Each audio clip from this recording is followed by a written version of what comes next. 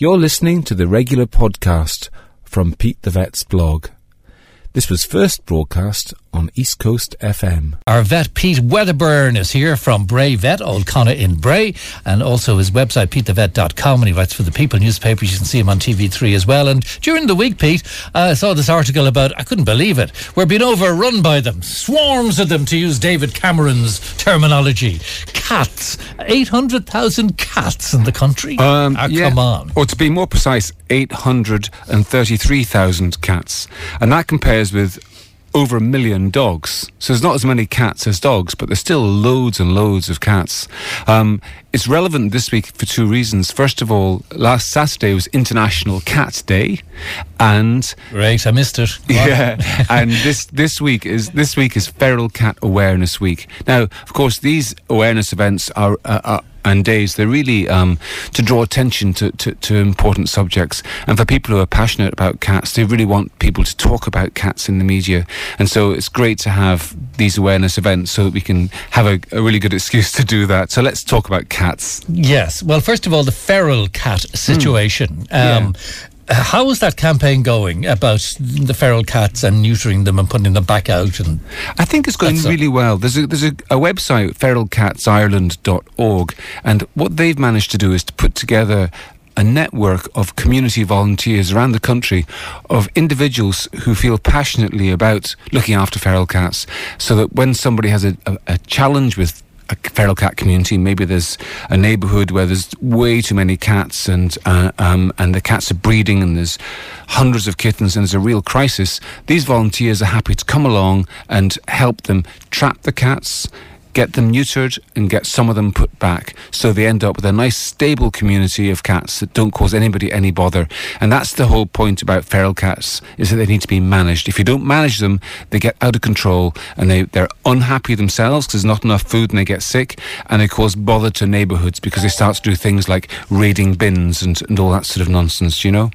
So managing feral cats is what it's all about. And if you know of a feral cat colony that's causing problems, then go to feralcatsireland.org and they'll help you out. Right, okay. Now, to having cats, people generally have not just one cat, though a lot of people do, but some people like to go for a couple of cats or so, keep themselves company and all that sort of stuff. Yeah. But cats didn't strike me as wanting company. I thought they were so individual. They didn't need company.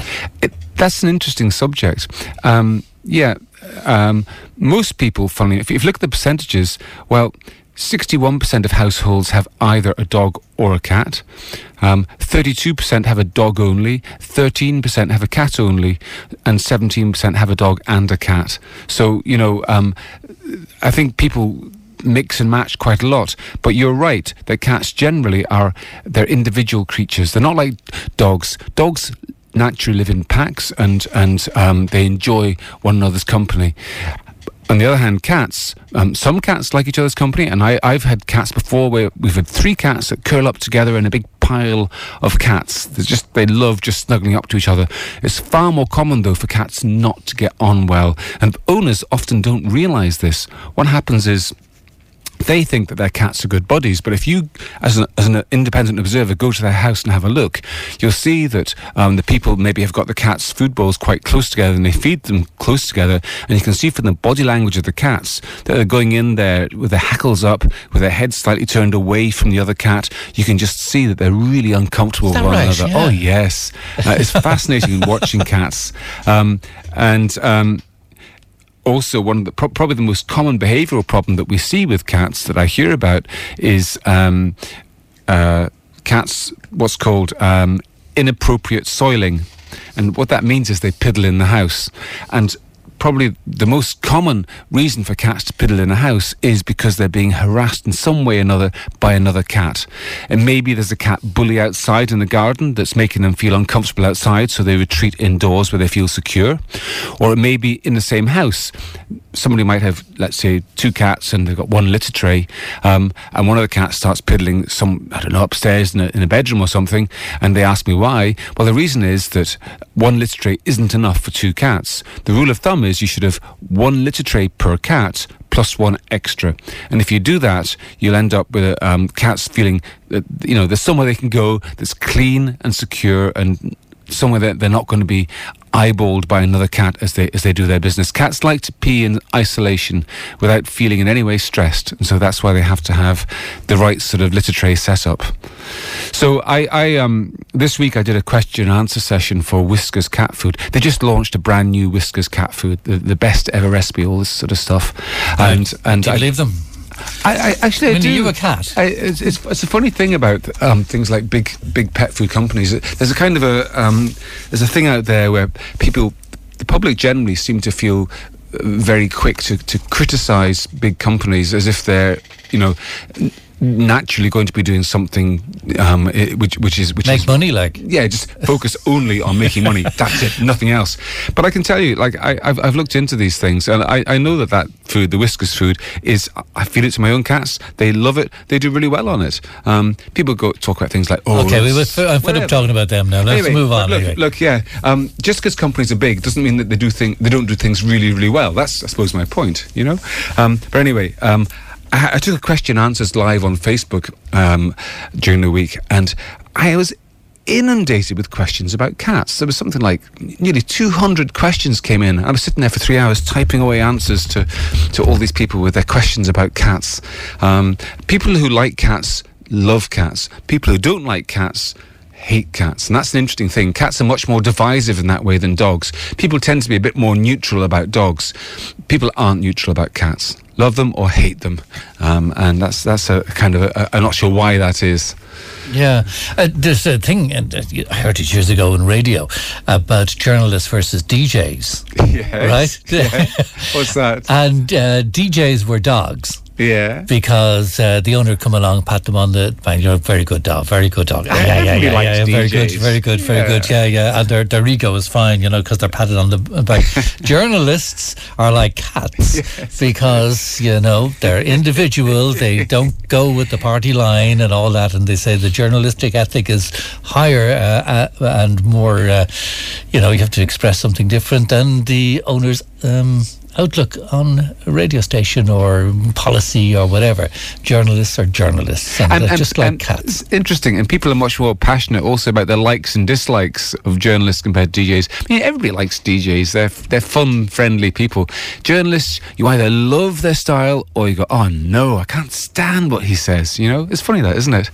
Another saying that they have is that dogs look up to us and cats look down on us, and I think there's something in that as well. They see us as their servants. When cats is the ideal to have? Well, it depends on the size of your house, but I would say a general rule is don't go more than 3. Once you have more than 3 cats, you start to get problems with house soiling for sure. And I know people who have sometimes 7, 8 or 9 cats, and it's really, really difficult to do that without having behavioural problems between the cats. Because, you can do it, and some people manage it, but it's... Maybe a big house and they live in separate areas or something and have their own spots. Something like that. Maybe they have a big garden, there's more space for the cats to have their territory outside. But in general, 3 cats is a good limit to stick to. Should you play with your cats? Well, listen, it depends on your cat. I think you should interact with your cats, but different cats are different and have different needs in that sense. Like, I've got 3 cats, and one of them spends all of his time sitting on our laps, wanting attention, coming up to us, wanting to be petted. Another cat wants to be within 5 yards of us, but no closer. He's happy just to sit there looking at us. He doesn't want to be touched or played with or anything. And the third cat, she likes humans, but only for food. So she'll come up to you and gently paw you, but she only wants food. She doesn't want to be petted, or at least if she does, she wants to be petted for about 30 seconds. Then she just hisses at you and scratches you and goes away. So, I think the fascinating thing about cats is that they're much, much more individualistic than dogs. They're very different species altogether. There's one thing I should mention, and that is that, this is a great time of year to get a kitten.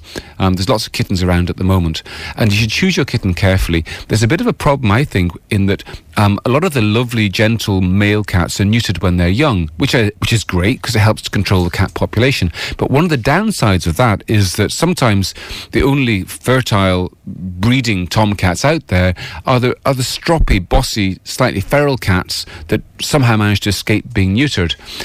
So because they're the ones that are the ones that are left, more of the kittens come from these cats, and that means that there's a tendency for some kittens nowadays to be born with a kind of sparky temperament, and so you're ending up with more grumpy cats than we used to have in the past. So I'd always say to people, when you choose a kitten, choose one carefully. Don't necessarily choose one that's excitable and lively. Go for a quieter, more placid creature, and you're more likely then to have a quieter, more friendly cat as an adult, and that's what most of us want. Sean in Avoca, question, do female cats spray? Interesting, yes, they do to some extent. What's that now? What's spray? Well, cats pass urine in two ways. First of all, they pass a puddle of urine to empty their bladder, just like us humans do. But what they also do is they pass little squirts of urine. They do that. They basically back up to things and press little squirts out, and they do that to mark their territory. That's something that we humans don't generally do, thank goodness. So male cats are particularly prone to do this. If they're neuter, they do it much less. But female cats do it as well to some extent. It's just what cats do to let the world know that they've been somewhere. So they do, yeah. Yes, they do. And do male do it? Males do it more so, yes. Okay, so I think I can take from the question that Sean and Avoca knew that males do it, just wanted to females do it. Yes, yeah. Okay, might sound cat, but dogs look up to us, cats look down on us, pigs look us straight in the eye.